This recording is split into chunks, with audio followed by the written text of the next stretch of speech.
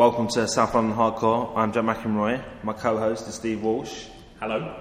And our guest this week is Neil from Transpontine. Hi. That's at Transpontine on Twitter and transpont.blogspot.com.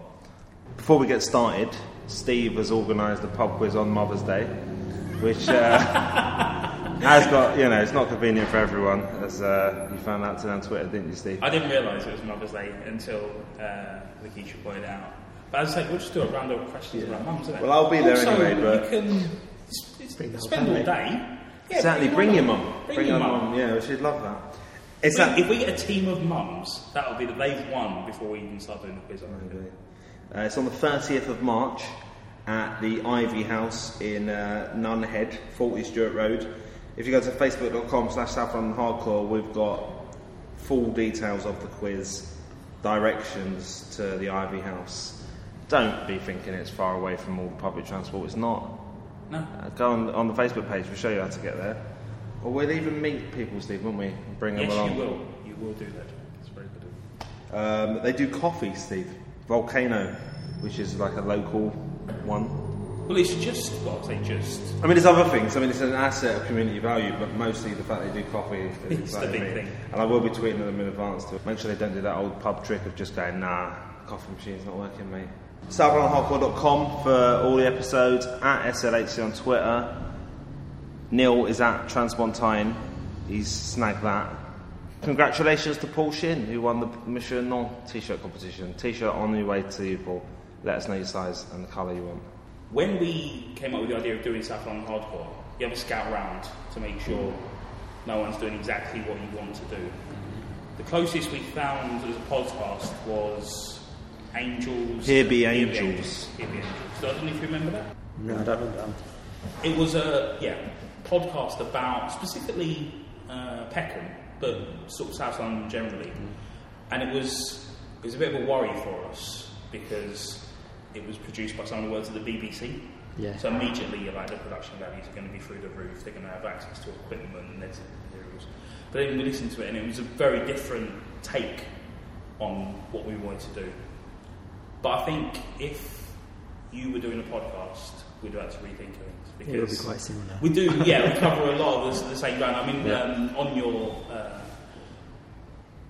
on the blog, you say that the things you talk about are political, but not party political. And I think that's a really important distinction that people forget to make. People who even like to think of themselves as apolitical, you can't be apolitical. Political decisions affect our lives every day in terms of education and health and transport. This is what you're leading with, Steve. Apolitical. Well, no, I was just going to say... but a lot of what you talk about on the blog is politics, but with very much a sort of social aspect to it. Yeah, I think that in the blog, and I guess on South London Hardcore as well, there's a number of different strands, and one of which there is obviously a kind of a political aspect to it, but also a lot about the music and culture of the area. And I guess that's partly thinking about how Transpontine, the blog, came about. It's actually 10 years old this year, can't believe. Oh, wow. Was anyone doing anything else, sort of specifically? So obviously the South London Press. Yeah.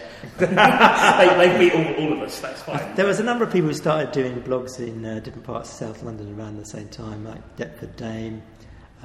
Shortly afterwards, Nick Barron started Brockley Central. And there were a few other people who were blogging at the time who subsequently dropped out. Like, there used to be a blog called The Man from Catford, for instance. But I suppose for me, what brought it all together, and it was me and my friend Scott started it, was just a sense that there was a lot going on locally that we wanted to document and let people know about in an almost kind of like fanzine kind of a way. So at that time you had the New Cross music scene was kind of peaking, based at the Paradise Bar really, which is now the Royal Albert.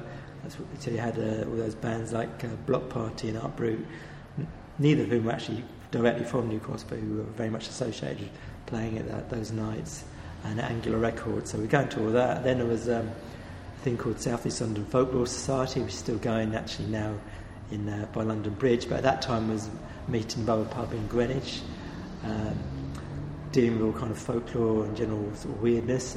And I was also involved in something called South London Radical History Group, which was meeting at the Usual Social Centre, which is at the time was a Scottish baker shop in Deptford High Street.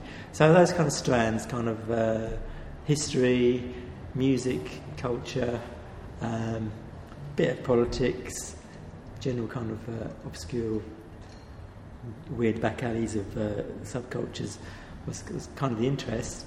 And I think coming across the word transpontine was what kind of gave it a kind of framework, because it kind of, what have all these things got in common apart from what we were interested in them? Well, and they're geographically based in southeast London. But when I found the word transpontine, it seemed to kind of sum the whole thing up, really, because... The lurid melodrama as well. Yeah, the lurid melodrama. Element of the thing as well. Because and I think this is something that you tapped into as well, which is, you know... We're pretty lurid. The South London question, as I call it, or the transpontine question, you know. It's not just about the fact that you're living in South London and therefore you're writing about things that happen in your area, which anyone who's doing anything local, like a local paper, is doing. But is there something specific about this part of London compared to other parts of London or other parts of the world? And that's kind of one of the things that the word transpontine for me kind of implies maybe there is something different, because it's across the bridge from where all the centres of political power are, and all the main kind of media centres. They're all the centres of royal power. They're all on the other side of the river. And transpontine as a word implies across the bridge where the lower orders have their vulgar culture and all kinds of stuff happening. So they're left. And yeah, so you know, that's. Where did you come across the word transpontine?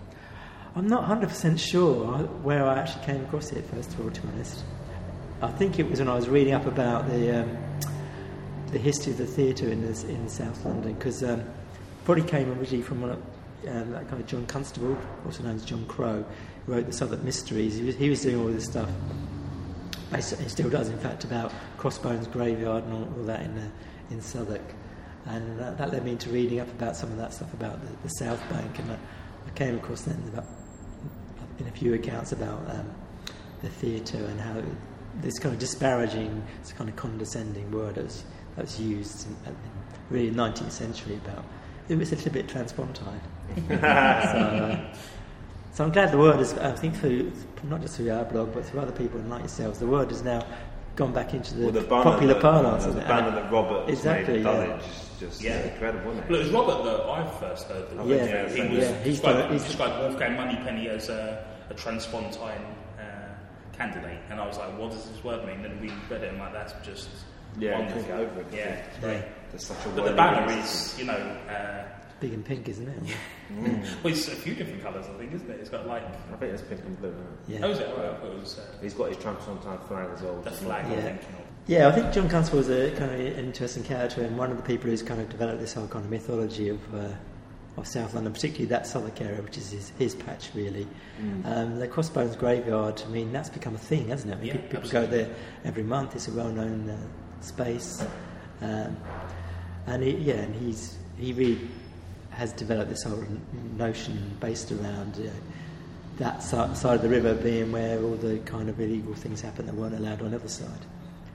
Am I okay to say that some of this stuff is mythology, you know, because some of it's based on historical fact, but there are some other interpretations. Yeah, I mean, we as regular listeners will know, Steve believes everything.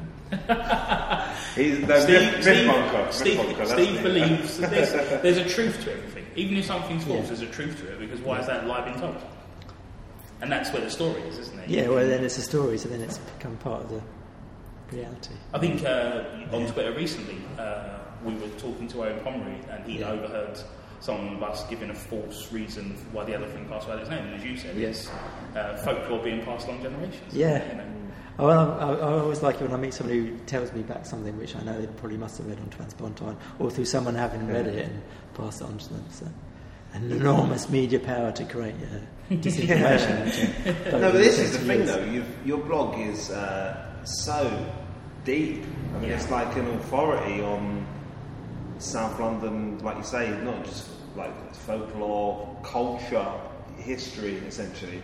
Like we've probably got a different approach with Steve. I actively try and avoid it because when I first started writing a football blog, my wife said to me, don't read other match reports because you end up factoring it in. Yeah. So I think sometimes I end up on there, but I try not to because I think I don't just want to just copy exactly what's there. But there is a danger when reading something you've written about something to sort of think that's the definitive account. It's hard to sort of think of you because your research is so. It's the thing, it's very deep in terms of individual things, but the breadth of stuff as well is remarkable. It does feel like, and it's just you yourself doing it now. It is pretty much me now, Scott was involved at the beginning, but he's doing other stuff now, really. But occasionally you have guest contributions, but it's mainly me. So I do sometimes think, God, 10 years I could have written about 5 books. In fact, Scott did write a book after I stopped doing it. But I think if you went through there and collated things in a particular way, you've written 5 books. I think they could still be a book. Absolutely. But I think there is something as well about the depth you get from speaking to people on a one-to-one basis. So I thought, this is going to sound really crap, I guess it's going to sound like a love-in, isn't it? But I thought for instance, the interview with Sean Harker when he's talking about there's the Brother Hyde squats in the 80s and stuff. Some of that stuff's very rich, one thing I've always thought I'd like to do more with Transplanting is actually get out and meet some more people properly and actually interview them in more of a kind of an oral history kind of way. Because I've become quite morbidly aware recently of kind of some of the people who own or hold a lot of that knowledge and history just passing on because every day someone's passing on, Yeah, exactly. If you don't like get a library being you snuffed out. never get it, essentially. Yeah, because I have done some history stuff in the past, and it's very labour intensive, that oral history work, because it's not just interviewing it and transcribing it afterwards, or maybe just sticking it on a podcast. That's the way forward. That's a good idea. Have we just convinced him to do a podcast? No. One of the things that we had to decide when we were putting the show together was our limits, essentially. Like, obviously, the river forms a natural border to the north, but to the south and either side, working out how far our sprawl was going to extend. And we went for postcodes initially, didn't we? We went for S. Yeah, we've got postcodes, and then I think we're making an exception for Croydon now and then. Yeah. You've got. There's parts of Croydon that are sort of. Yeah, but I think we've made exceptions for places that probably aren't SE, sorry. Yeah. But that's fine, I think. Things blur, don't they? Yeah, it's blurred. Whereas yours is very based. We're recording at the moment at the Amersham Arms upstairs, and this is kind of the epicentre of your blog, really, isn't it? Yeah, New Cross, Deptford, Brockley is really the heart of it, but I don't have any strong rules about it. It's pretty much what I would say southeast postcode, I guess. I know you say SE specifically. Yeah, though I do sort of stretch to Brixton because I lived there for 10 years. So Brixton is and it's on the edge. Yeah, and again, so rich. Whereas I don't tend to go. I mean, I used sometimes going over to Wimbledon and Barnes and play 7 year. I haven't really stretched that far. No, it's you'd be doubling your undertaking, wouldn't you? Yeah. If you did that. Yeah, but I think there's this whole thing about what is south and what is east. I mean, if you read some of the old stuff about 19th century, sometimes you see Deptford being referred to as being in the East End, for instance. Right. I was on the Overground last weekend, and there was a woman talking to a friend. We were going through Rotherhithe, and a friend said, "Where are we?" And a friend went, "East London." Yeah. And that's bite my tongue. Maybe she was pretending she was further along on the journey. Right. I know people do, I'm an elephant. You're like, I'm nearly there now. I always hope that when they're doing that, the bus will sort of give them away. 176. But yeah, there's kind of obviously there's an east-west polarity as well as a south-north, isn't there? And in some ways, obviously the Docklands on the south side are a lot more historically in common with the other side of the river, Docklands, than they have with, say, Clapham, for instance. But I'm not really into kind of the postcode war thing. I'm not a kind of a South London nationalist or anything. It's just there was a thing for me about starting it up. It's also a lot of that sort of 1990s London writing, like Peter Ackroyd's and Ian Sinclair's, which I also enjoyed. It's very kind of very straight across the river at all. And it's almost like sparse, isn't it? I think in Peter Ackroyd's London book, he even gets in the first edition, he even gets where the Greenwich Tunnel is wrong. But so there is this sense of a kind of an untold story of kind of areas which are generally left out of the London story, which is very much kind of West End story, isn't it? Yeah, your Westminster and City of London, isn't it? Yeah, I often think that you couldn't do like a North London hardcore. Obviously, you could do a North London podcast. You could do a podcast for anywhere. But the South London thing is, there is a... I mean, I don't really do this to shatter myths or anything, or to kind of compensate for people's false impressions of areas. But there is sort of an element of... You put the name South London on it, it's different to putting the name of any other part of East London. I think, like you say, Steve, the river is a big part of that, the fact that it is segregated. And even though there's a lot of big difference between South East and South West London, you know, they blur into one another. And, you know, South London has a sort of... It's not just a stigma, I think it is a kind of separateness. Yeah. I think there's a stronger identity. Well, I mean, you know, East London obviously is a very strong sense of identity in place. And South London, I think, is similar. I think that might be, as you say, something to do with docks, a sort of blurring of identities across there. North London, I don't feel that there's that. No one seems to be, you know, happy to identify, particularly not in West London. West London seems very sort of anonymous as a place to me. I think it's funny because South London begins on the south bank of the River Thames. North London doesn't begin on the north bank. Yeah. You've got like central London in between. Exactly. Yeah. So South London is everything south of the Thames, whereas North London is a bit further up towards Hertfordshire, really, isn't it? Yeah, you're almost on the bus or whatever. And you think, oh, am I in North London yet? Oh, you know what I mean? It's a lot different to crossing over a river. When you get to King's Cross or whatever. Yeah, exactly. And I think that's Holborn when you go out. I remember being around here one evening. We went to a house party by New Cross Gate Station, and we came out and people were just like, "Where are we? You know, how will I possibly get home from it? What zone am I in?" It's like, you're in zone 2.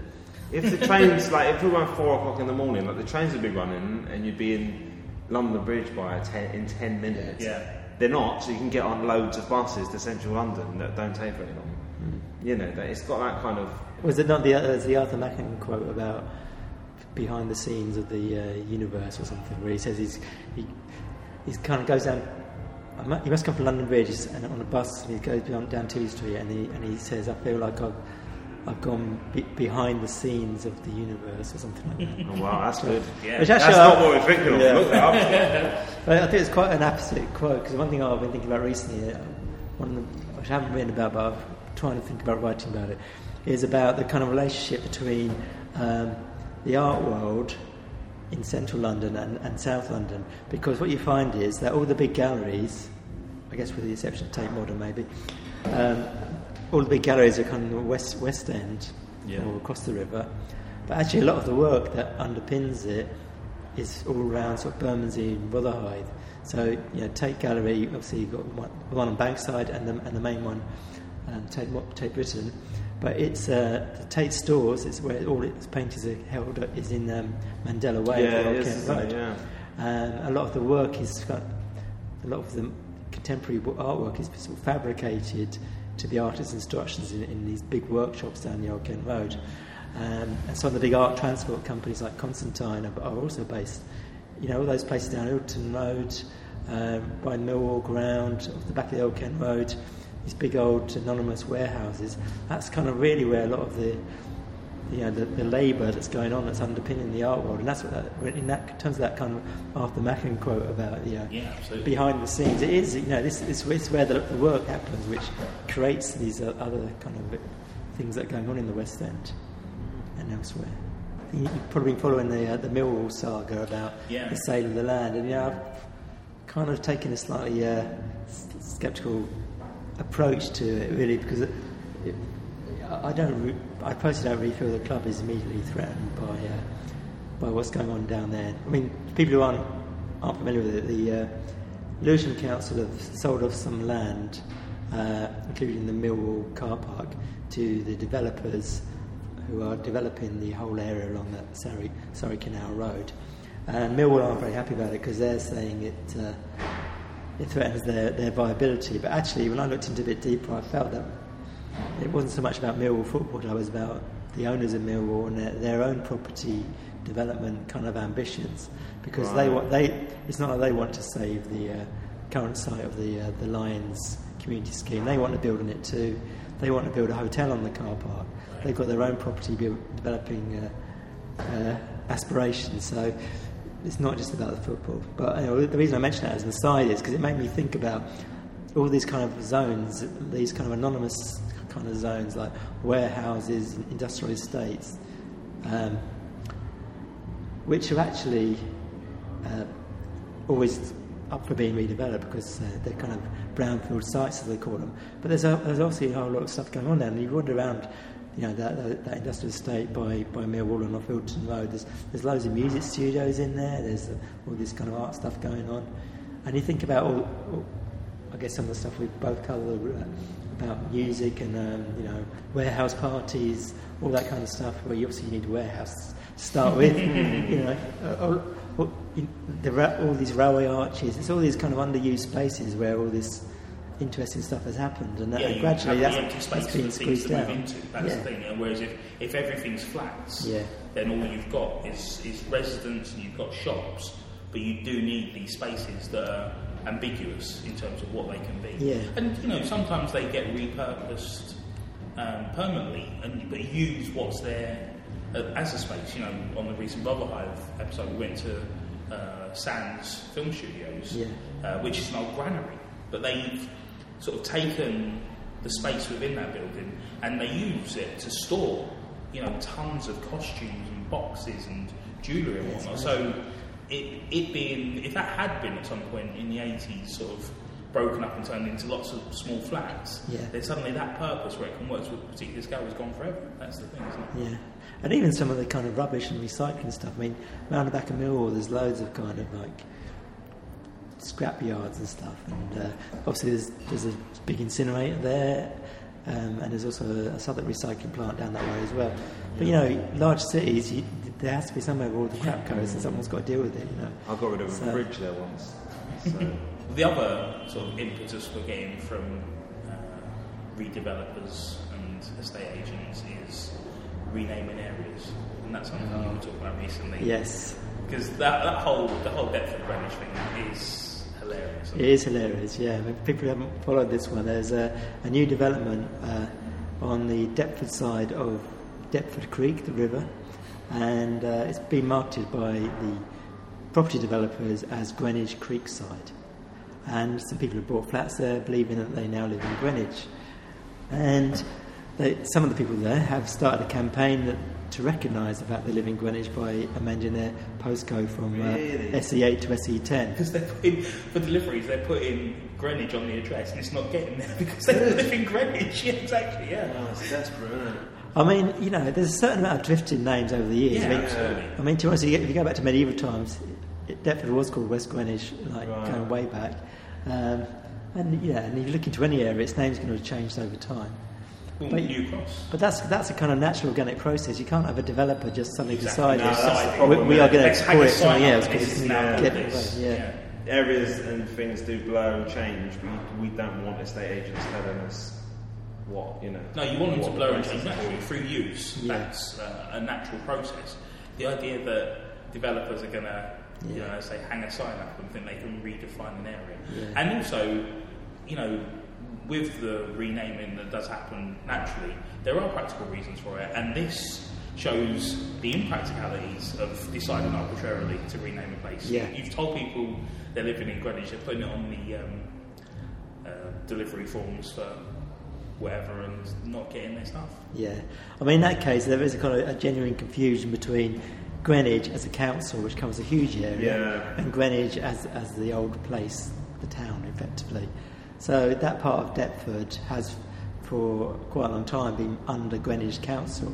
But that also includes, for instance, Deptford Green. It includes St Nicholas Church, Deptford. Council, And also, so anyone living in Eltham or Plumstead could also say, I live in Greenwich too. Well, they do live in Greenwich Borough, but they don't live in Greenwich. And you were saying on the site of the development as well, there was a factory, Deptford. Yeah, well, there's two developers. There's the Greenwich Creekside, which is the one that's really bone contention. There's also another one across the road, a bit older, called Millennium Quay, which has also been marketed in a bit of a Greenwich way. Yeah, well, the name Millennium is... and it's on the site of the Deptford Power Station. And to be fair, a lot of people who live there in Millennium Quay and indeed in Greenwich Creekside know they live in Deptford and they're quite happy about it and proud of it, but And it's not saying that Deptford is like, oh, Deptford's great and Greenwich is crap. It's more about... No. It's about... If you move into an area, you've got to have some respect for how everyone else sees it and the history of the place. Yeah, a bit of accuracy won't go amiss with it. A bit of accuracy. And also, if it's the former site of Deptford Power Station, then you're sort of trying to erase that from history as well. Well, the river's called Deptford Creek. I mean, there's the clue, you know. Yeah. That's the boundary, you know. But you get that all over the place. I mean, it's a bit of a joke, it's just estate agents, but when people start buying into it like that... Well, we made lists before on an episode where we were talking about our favourite attempts by an estate agent to rebrand an area, and my favourite is probably still South City, which was the Elephant and Castle. Yeah, that one didn't last too long, did it? An estate agent. I mean, it hasn't worked. No. Don't ever change the name Elephant and Castle to anything. I met this guy at the False 9 podcast on Sunday, which I'm on, if you'll listen to it, at the _false_9, then the word 9, he lives in Shumert Road in Peckham, right? So he lives on Shumert Road, and the estate agent said to him, you know, you're on Shumert Road, opposite the Montpellier, and another place with a French name, and he called it the French Quarter. Maybe. It's just outrageous, isn't it? Well, you got that. No. But there's the Bellenden rebrand, isn't there? That's Yeah, very much so. Yeah. I mean, but that wasn't enough. Wasn't enough for them to put Bellenden Village. Let's go a step further and call it the French Quarter of Bellenden Village. Yeah, not like the common end of Bellenden Village. Yeah, exactly. Yeah. Yeah, and the English part. I think Brixton's shrunk over the years, though now it's probably grown again. But you know, the whole thing about Rowton Road. Rowton Road was, that's the front line, Brixton, wasn't it? And you know, someone put me up recently saying that's Herne Hill, not Brixton. I mean, obviously, you go to the far end of it, it does join it opens out onto. So there's a grey area there, you know. Yeah, it's just you don't want estate agents deciding these things. No, and they it can't kills. be trusted. It really does. Like, as much as we joke about it, it kills me that they are. Yeah, and they're just kind of getting away with it. Yeah, like we were saying on the show that just went up a few days ago, so last week's show, about Oval Quarter, and you're not half a mile from the Oval. You know, which is a cricket ground. Do you know what I mean? It's like obviously it's sort of become an area. Yeah. But you know, Oval it's like half a mile away on the back streets of like the Peckham, Camberwell, Brixton border. Yeah. And you know, we'll call this Oval Quarter. That gets signed off, and next thing you know, people are saying they live in the Oval, and that annoys me. It does. Whereabouts in London do you come from originally? I'm actually originally from Luton. Oh, right. That's another reason why I'm not back in Millwall's corner. That link came from, what was it, 85? Yes. No, to be honest, I have gone a bit soft on Millwall because they are the local club, and I do think people should support the local club.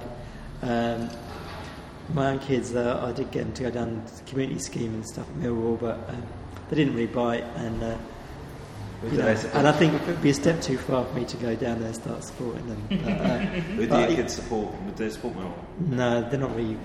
They're not really supporting a team. Well, better that than Manchester. So I'm claiming them as default Luton supporters. But I've been living down here for more than half my life. I've been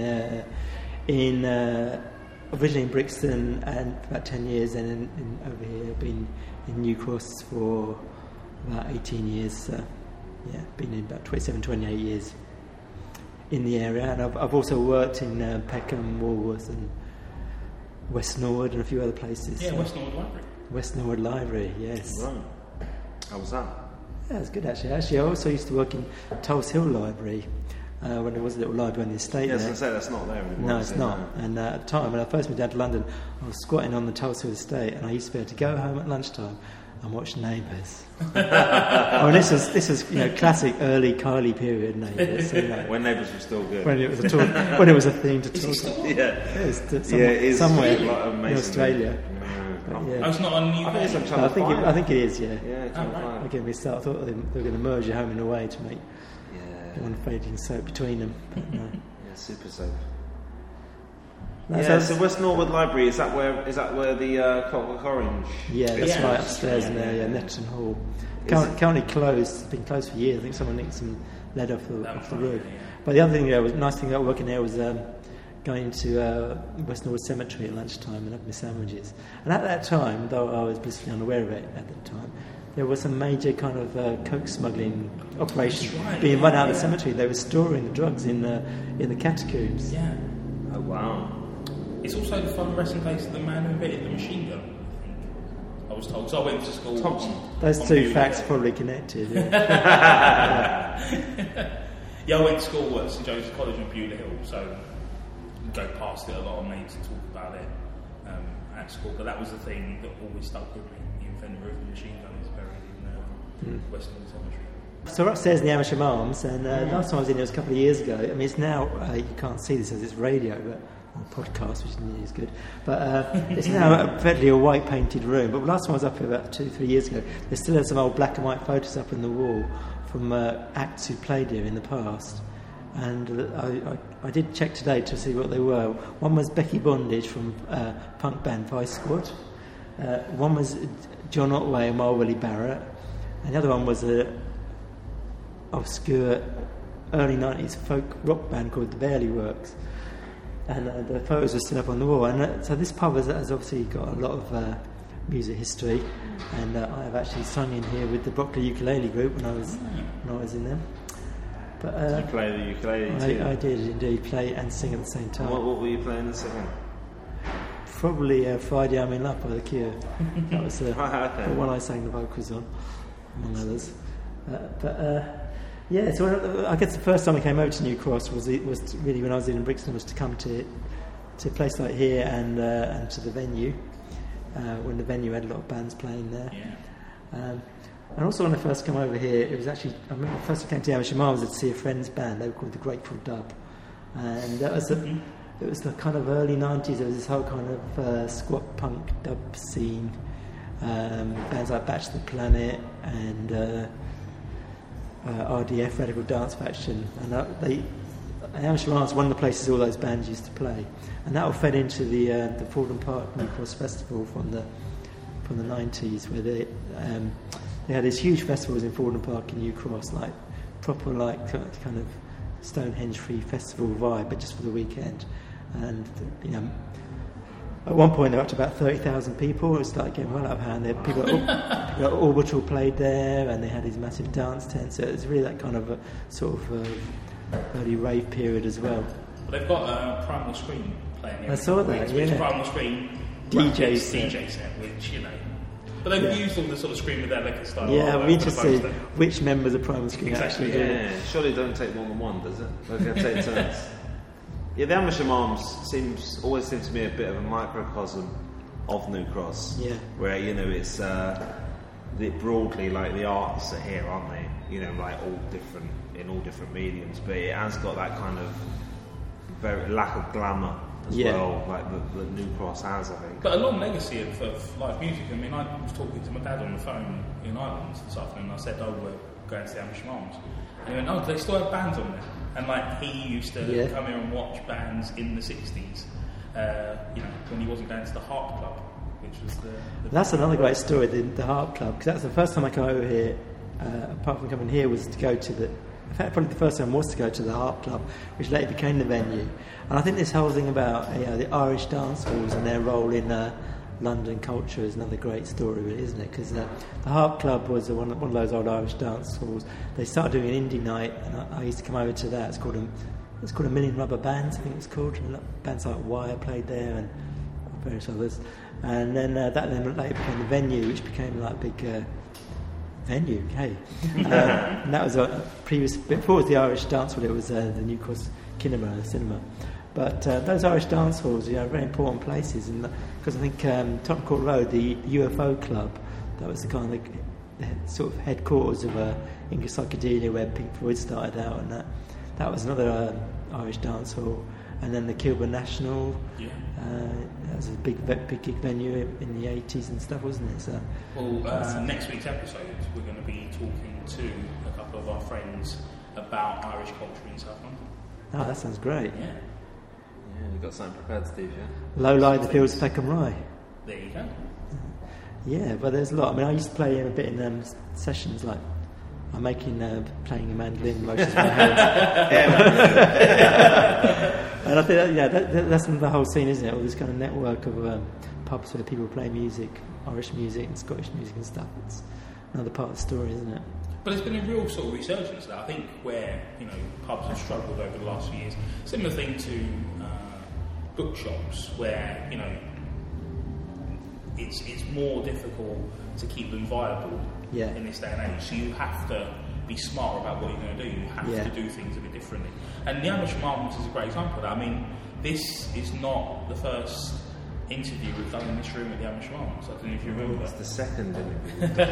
Who was the first? But we talked to a couple of guys who'd organised a zine fest. That was downstairs. Oh yeah, I remember that. Yeah. And it does seem like there's tonight there's like 4 bands on the bill playing downstairs. And we, I was here on Monday for a planning meeting of the New Cross and Deptford Free Film Festival. It does seem like it's a real sort of useful space. Yeah, and you need those spaces, because that's what I always say, even the worst pub is better than no pub, because as long as the pub's there, someone can come along with an idea and say to the landlord, that room you're not doing upstairs, can I put Mate's band on? And that is where a whole lot of great music and other scenes have happened in London. So every time you lose a pub, even if it's a crappy old pub where no one goes to anymore, you're losing that whole potential. When across the road from here, Walpole Arms, Walpole in Mother, it's just... Had a roast dinner in there once. Yeah, weren't that impressed. It wasn't a great pub, and it wasn't by the end. Oh, is it gone? But it's now an empty hole, derelict. Really? Right. It was knocked down to with the planning permission to build a hotel. I gather the hotel was planned as surprise. Hotel New Cross has fallen through, and they're probably going to build Goldsmith student accommodation there. Right. Yeah, I don't mind that being there, given what's there now, which is nothing. Yeah. But I'd much rather it was a pub that was there, even a pub that wasn't doing very well, because that could have been the next home of the New Cross beat boom or whatever. What's your favourite pub around here? Put me on the spot there. Can I chip in? Yeah. I do like New Cross House. I once had a chocolate calzone there. It was tremendous. If you want a chocolate... I don't drink, so my reasons for liking pubs are quite different. If Jack ever talks about a pub, he'll say the name of the pub, say whether he had a roast dinner there, and say whether it was any good. That's the entirety of his... This is what I want from a pub. I want a nice roast dinner. I want a seat that has a back on it. Yeah. And I'd like, ideally, for them to do coffee. Or admit they do coffee. And then everything else is, what about you, Steve? Your favourite New Cross venue? I really, over the last few weeks, really come to like the Amersham Arms. Just because of the space. Like, I came here on Monday and just sort of said to the manager, I was like, can we just use the room upstairs on Thursday night? He was like, let me just have a look in the book. He was like, yeah. It was just really easy. It wasn't like jump rooms. And it just seems like this is community space where you can just sort of pop in and go, can I just use that room? And they go, yep. You can get Vice as well, so... Yeah. They don't do a chocolate pizza though, unfortunately. One of the few pubs that don't do chocolate pizzas. Yeah. New Cross House is nice. I mean, beer's quite expensive. But, it is a nice place. And other than the Amersham, I suppose there's quite a few other pubs where there's kind of like underused places. I mean, the Telegraph on Dennett's Road, they've got a room upstairs where people do all kinds of stuff in, and they have an open mic there. Is that the place on Telegraph Hill that's sort of tucked away? Yeah, it used to be called the Earl of Derby. It's now called the Earl of Derby at Telegraph. Really, really nice, but it's just not badly located, because I don't want to, people will find it or whatever. But I lived around the corner and I didn't know where it was, and I wasn't quite sure how to get back there. Yeah. Really, really nice. Yeah, and obviously what was the Montague Arms was a great local pub, and that's reputed to be reopening soon under what guise. I mean, it won't be what it was before, but I think you can get carried away with trying to preserve something which is by its nature kind of fleeting. Unpreservable, that place, wasn't it? I went to a folk night there that was great. My friend Sam played, and some other people that I sort of knew. Yeah. It was just a really great night, and really interesting decor, wasn't it? Yeah, I mean, it's the old family that ran it. I mean, they had all this kind of old maritime bric-a-brac, like old diamond helmets and skeletons in there. And when they would close it down, some people were saying, "Oh, it's a disgrace that their family is selling this stuff off and all that." Well, someone else coming in and running it, because a couple of the old people who ran it had died. you've got to accept that period's come to an end, and it's a great shame the pub closed down immediately afterwards, but it looks like it might actually reopen, which would be great. I've got a soft spot for the Hobgoblin as well. Yeah. The roast was alright. But Shia LaBeouf recently twice having two fights in there. It's incredible. Also, I watched Tottenham beat Arsenal in there for the first time in over a decade, and came out beaming. But yeah, really, is it spoiled for great pubs in Newcastle? I think, aren't you? Yeah, I think so. You got and Newcastle Inn obviously has very much got that same vibe it's had for years, like putting on loads of gigs on. Yeah, well, I walked past today. There was someone tuning. There's always something going on there. I mean, sometimes it's packed, sometimes it's not. But there's always every night of the week that someone does some music down there. It's fitting, isn't it? The name of the area came from a pub. It so is. It should be a place where you can find a decent spot to go. Should be, yeah. Have you been to the Ivy House since it reopened? I'm going to... we can cut this out. We haven't either. Incredibly guilty because I really picked it up when it was a campaign to keep it open, and it's a great pub. Campaign, though, isn't it? I didn't really sort of realise that in detail. And I went there quite a lot beforehand. I used to go to the Easy Come Acoustic Club when it was held there, but I must admit I haven't actually been there since. I mean, this is part of the problem, isn't it? Because, partly because I've got kids, I don't get out as much as I used to, but also. There's a gap between what people desire to have in their area and how many people have actually translated that desire into going there regularly and spending enough money to keep it going. And that's the classic of pubs. Everyone hates it when the local pub closes. Then they ask themselves the certain question: when did you last actually go there? Yeah. Well, we're not surprising it's closed. Yeah, that's exactly it. Not that I'm saying people should go to a pub as a kind of heritage thing, because I better go up to the pub because otherwise it's going to close. But there is a. If it's not it doesn't come out of nowhere, does it? It's not happening. Same with cinemas, isn't it? I mean, someone said to me the other day, it wouldn't be great if the venue, because the nightclub went back to being a cinema. Well, it would be nice to have a cinema in New Cross. Personally, I don't go to the venue anymore, but it's actually a fully functioning, thriving club for people who like that kind of thing. So why should it go back to being a cinema? And anyway, the reason all those cinemas closed was because, TV was invented. It's easy to forget that sometimes, isn't it? The venue's been really smart, though, hasn't it, in terms of, across its history, moving from becoming a pub club to the venue. And then, as you say, sort of early 90s, it was a real hotspot for a lot of genuinely good and big bands, or bands who are on their way to becoming big. Oasis and other sort of all those bands pop bands. But then they sort of, when they realised that those bands weren't going to play there anymore, that scene sort of moved beyond. Rebranding with the novelty acts and the tribute acts. Fair play to them for keeping something like that going for all these years, to be honest. And I think some people have said to me, and I'm not sure if this is true or not, the reason it kind of closed in terms of putting on bands, live original bands, was partly, I think, driven by changing fashions. Because remember that was the period when guitar music was being overtaken by people going dancing in the field and stuff. There's that, and also there was a period when what is now the London Overground, the East London line, was closed for a big development for about a year. So that meant really people couldn't get here so easily. So you're very much then based on who's going to come from the local area. So they turned it into a kind of cover band place. But actually, it's the same DJ who was there back in the day. And playing cheesy anthems and a few classics, and they get people in there every Saturday night. It's a good luck to it. But what I was really smart about was on the ground floor, essentially, they'd have I think something downstairs where it was 70s music. Yeah. Then the main hall was chart hits, and that's where the band would play. But then upstairs, right at the top, they had this little bar, and they play sort of indie and metal and hip hop stuff up there. So it was essentially 3 different clubs all in one building. So you could sort of it was nice because I'd go there. It was only a little while where I'd go there and my sister would go there. Yeah. And me and my friends would go up to the top floor, and her and her friends would stay down on the bottom floor. But it was not something for everyone, but more than one. Yeah, and I think people get misled by the cover band thing, because obviously that is what's on the posters, but it's never been about the bands down there. And when I did used to go there myself in the late 80s and the 90s, when all these classic iconic bands supposedly play down there. Well, I know they did because I've seen the flyers.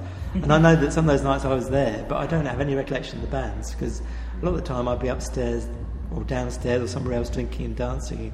If you happen to catch the band, well, that's great. But a lot of the time, you didn't actually go there to see the band. So, 10 years later, you look back and say, "Oh God, I wish I paid attention. The waste of playing there that night." But whatever. But the point, the reason they were playing there is because they weren't that Oasis. Yeah, that was the thing. So. I'm sure it's still like that in there now. There's people just going along there getting drunk and having a dance. So good luck to them, I say. We've mentioned a few times on the show, but like Steve's parents met at the venue, and my sister met her, my sister met her husband at the venue. I mean, that's not a bad ratio, is it? No, pretty good, yeah. So still thriving, isn't it? I mean, it can't people flocking from the outskirts, I think. Yeah. I think they draw a lot of people in from kind of more south and more east, like down sort of Kent. And definitely. Yeah, so. But there was also a period, wasn't there? Immediately after the kind of indie period, there was a kind of Irish period when they had the downstairs was more like going to an Irish disco, and then upstairs was still kind of more kind of mainstream. Was it owned by Vince Power, who did the festivals? I'm not sure it was him. But what's an Irish disco like? I did actually see someone who was playing some house music one night, and someone came up and said, "Can you play some wolf tones?" I caught quite a bit of confusion on the two. Just drop the beat in exactly the right place. That's the kind of thing. And playing the Irish national anthem at the end of the night. That's a bit bewitched. It's a rich pop legacy in Ireland. Yeah. We're going to be involved in the Newcastle and Deptford Free Film Festival this year, and you've been involved in the past. Yeah. What sort of events have you been involved with? Specifically, the last couple of years I did a talk about the history of the cinema in Newcastle and Deptford, kind of illustrated talk, like showing some of the old buildings and also showing some of the locations where films have been shot. I'm not actually going to do that this year because I think I need to get some new material before I do that again. But it's a great festival, and I think one of the things it does is highlight some of the different spaces in the area and put some amazing sort of free events. I mean, I went to see at St Nicholas Church. They had a showing of Pasolini's The Gospel according to St Matthew. Right. And it was fantastic. Like Candlelit Church is a great sort of black and white Italian film with a very a very attractive Jesus and Mary. There was a recent screening there of a Derek Jarman film, wasn't there? Yeah, they did. They showed Derek Jarman's Edward II there. So there was that, and they did some open air things as well in Fordham Park and in Telegraph Hill Park and other places. So it's a great idea, and using quite unusual places as well. I think they had a showing in one of the many tattoo parlours of Newcastle and Deptford. Yeah, when we were at the meeting, they were sort of listing potential venues, and it was just place after place I've not heard of. Yeah. And I sort of know the area, but you're like, where is that? Yeah. Yeah. It's like you said about Newcastle Inn. They sort of get. I mean, it was a bit last minute, isn't it? But they're getting like. They sort of announced. They used to place. Yeah. So that was good. There was.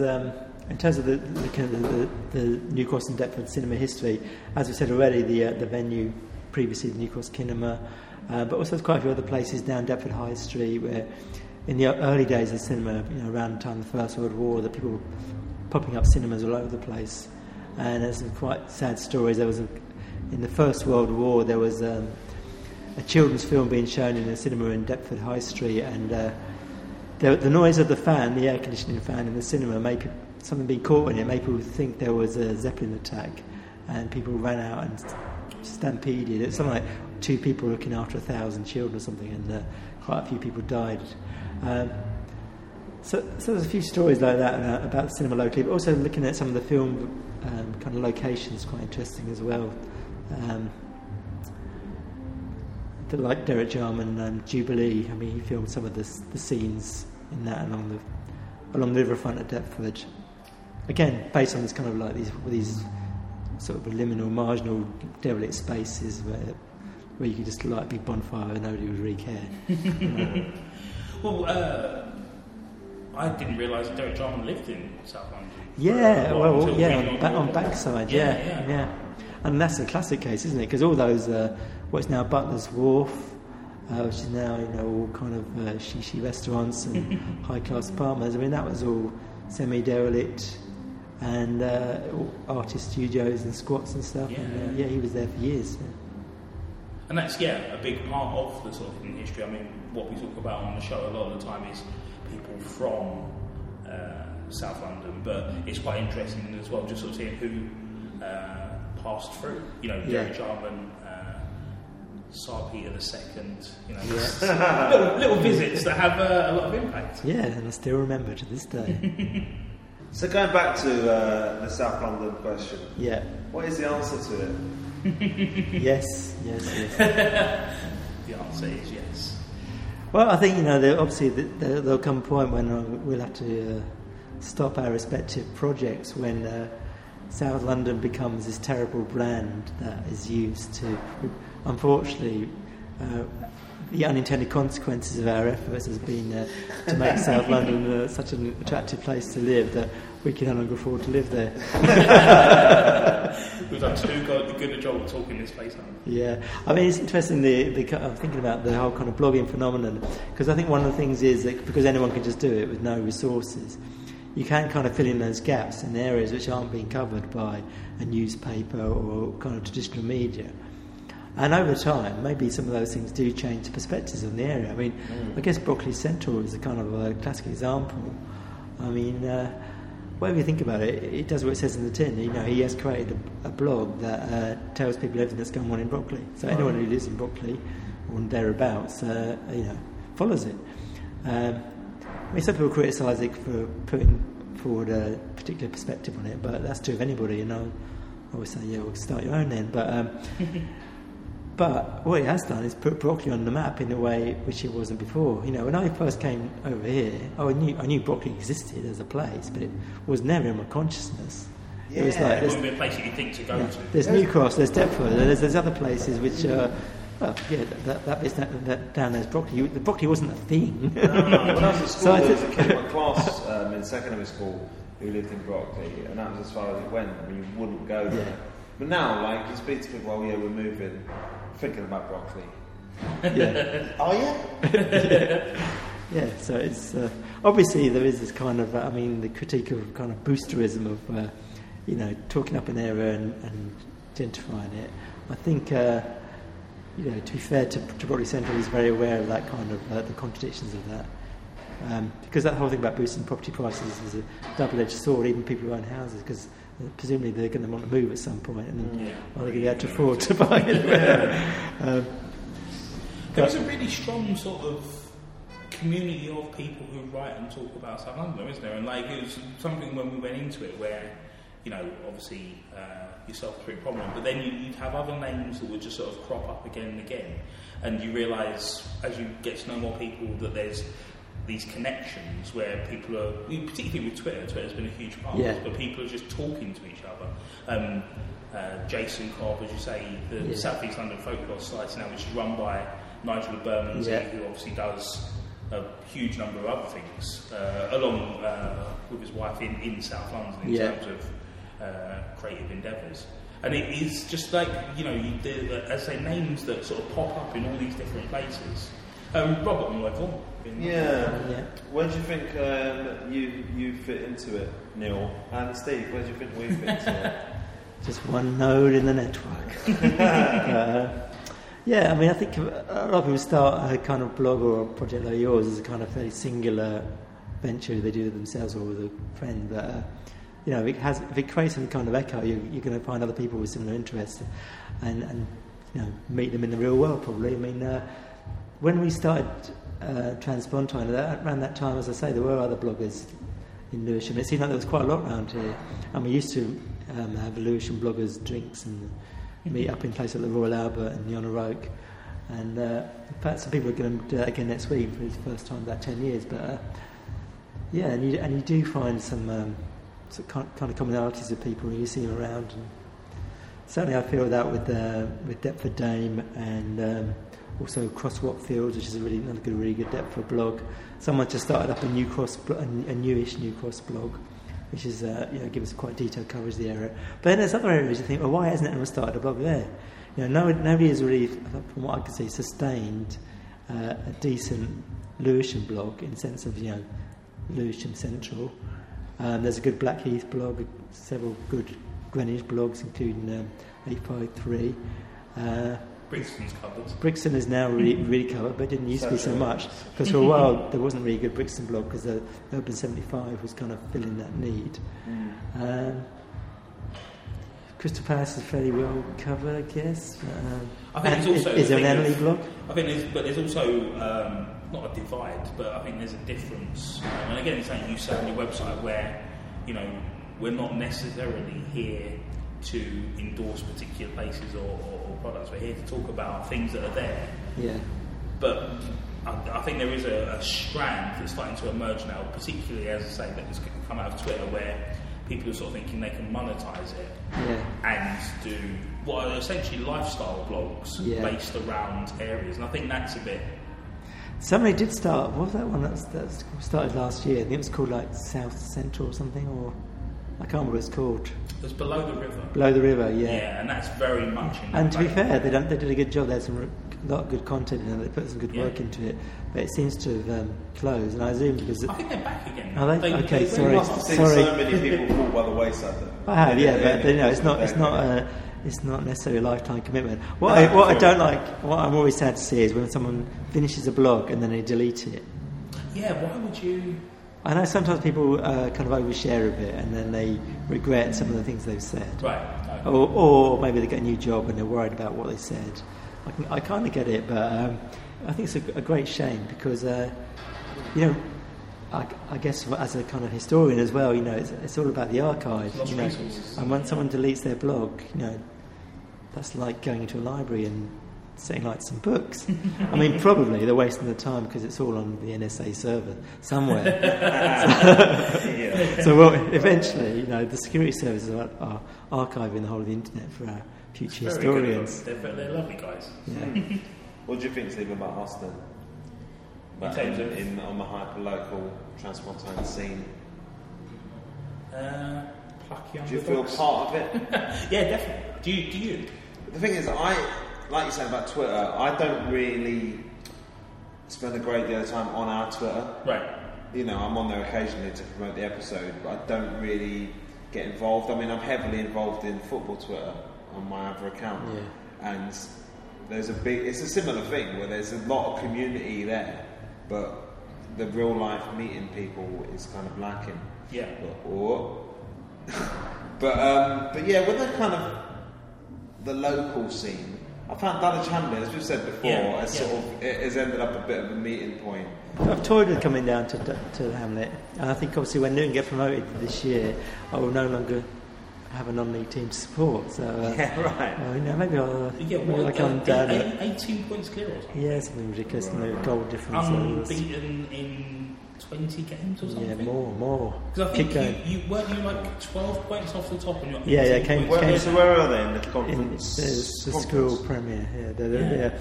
Yeah, Cambridge were way ahead, and they've zoomed ahead. So it's remarkable. I can't think of a sort of. And they get massive crowds of, you know. Yeah. More than Dulwich Hamlet even.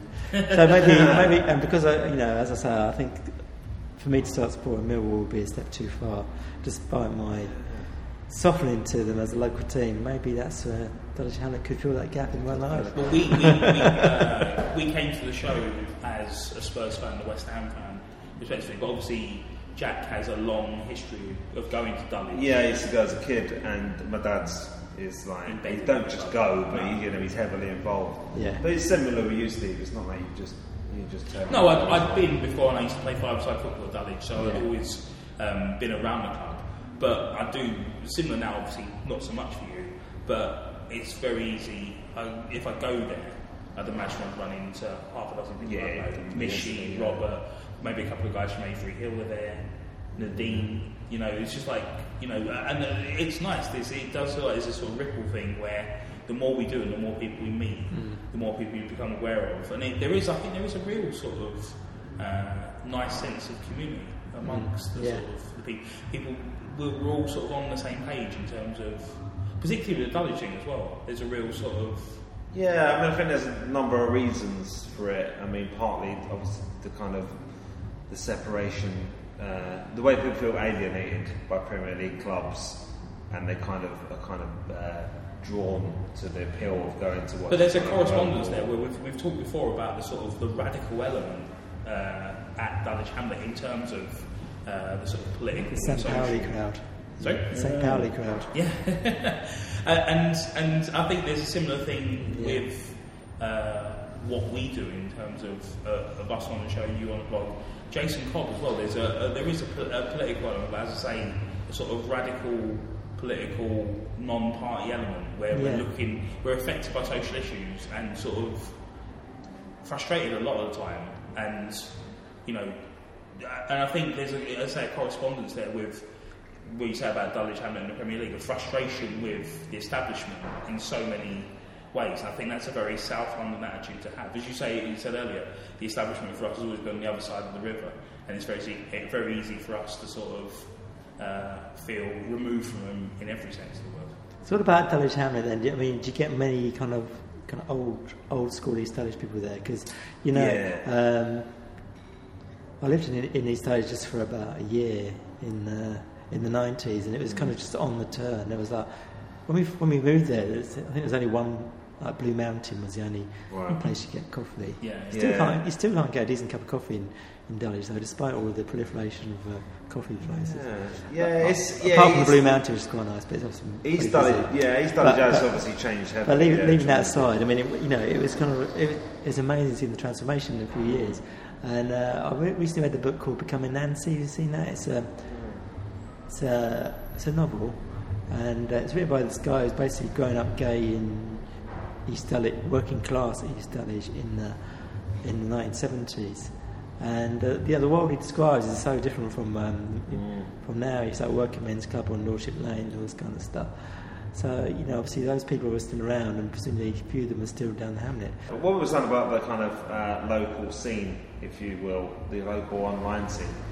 The East Dulwich episode, we talk about the East Dulwich Forum, which is just unbelievable. Like there was. You were at the East Dulwich Forum? Oh yeah, Like there was someone that, I think it was David White, was showing me this post where just as the riots were kicking off, so it was like the 7th or 8th of August, 2 or 3 years ago, and like someone was on there going, I've got this Ocado delivery due today, like is it going to be... I do remember that was a legendary post. I never did work out whether it was a satire or really.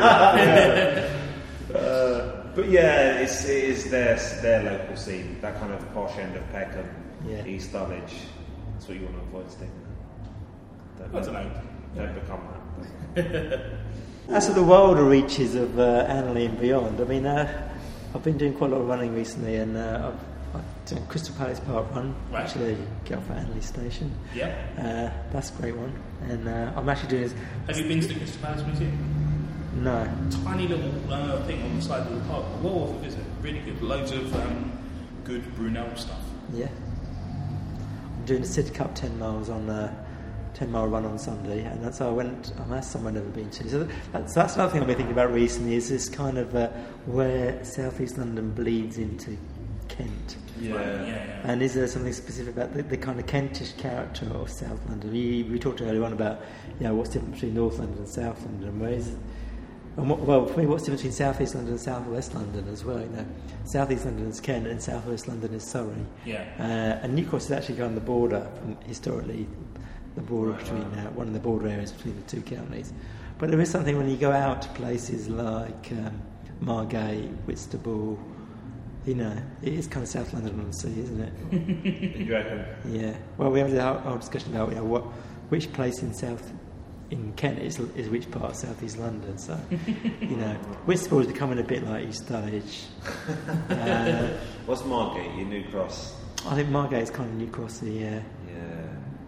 Yeah, we used to go on holiday to Cliftonville every year. I suppose it's maybe a bit like your Telegraph Hill to Margate's New Cross. Yeah. My auntie did some sort of family history research. She found out that my great grandparents, or great, I'm not quite sure which, but anyway, in the mid 19th century they were living in Deptford Church Street with a little wagon, and tracing that family. I mean, they started out in Deptford, and they moved down to Woolwich, working the Arsenal. Then some of them ended up going down to Faversham in Kent, where there was a big munitions factory at Oring next to Faversham. So yeah, there's it, and then obviously eventually after a long kind of historical exodus and migration, I ended up living down the road. So this is kind of Kent, South East London kind of interplay is another dimension to be explored, I reckon. Yeah, certainly. That kind of, when we went, say, did the Eltham episode, it's quite different from, these are extremes, but say you go in the other direction and we did like Wimbledon Village or like Barnes, it's quite different. Those kind of, the outskirts of South West London and the outskirts of South East London are very different.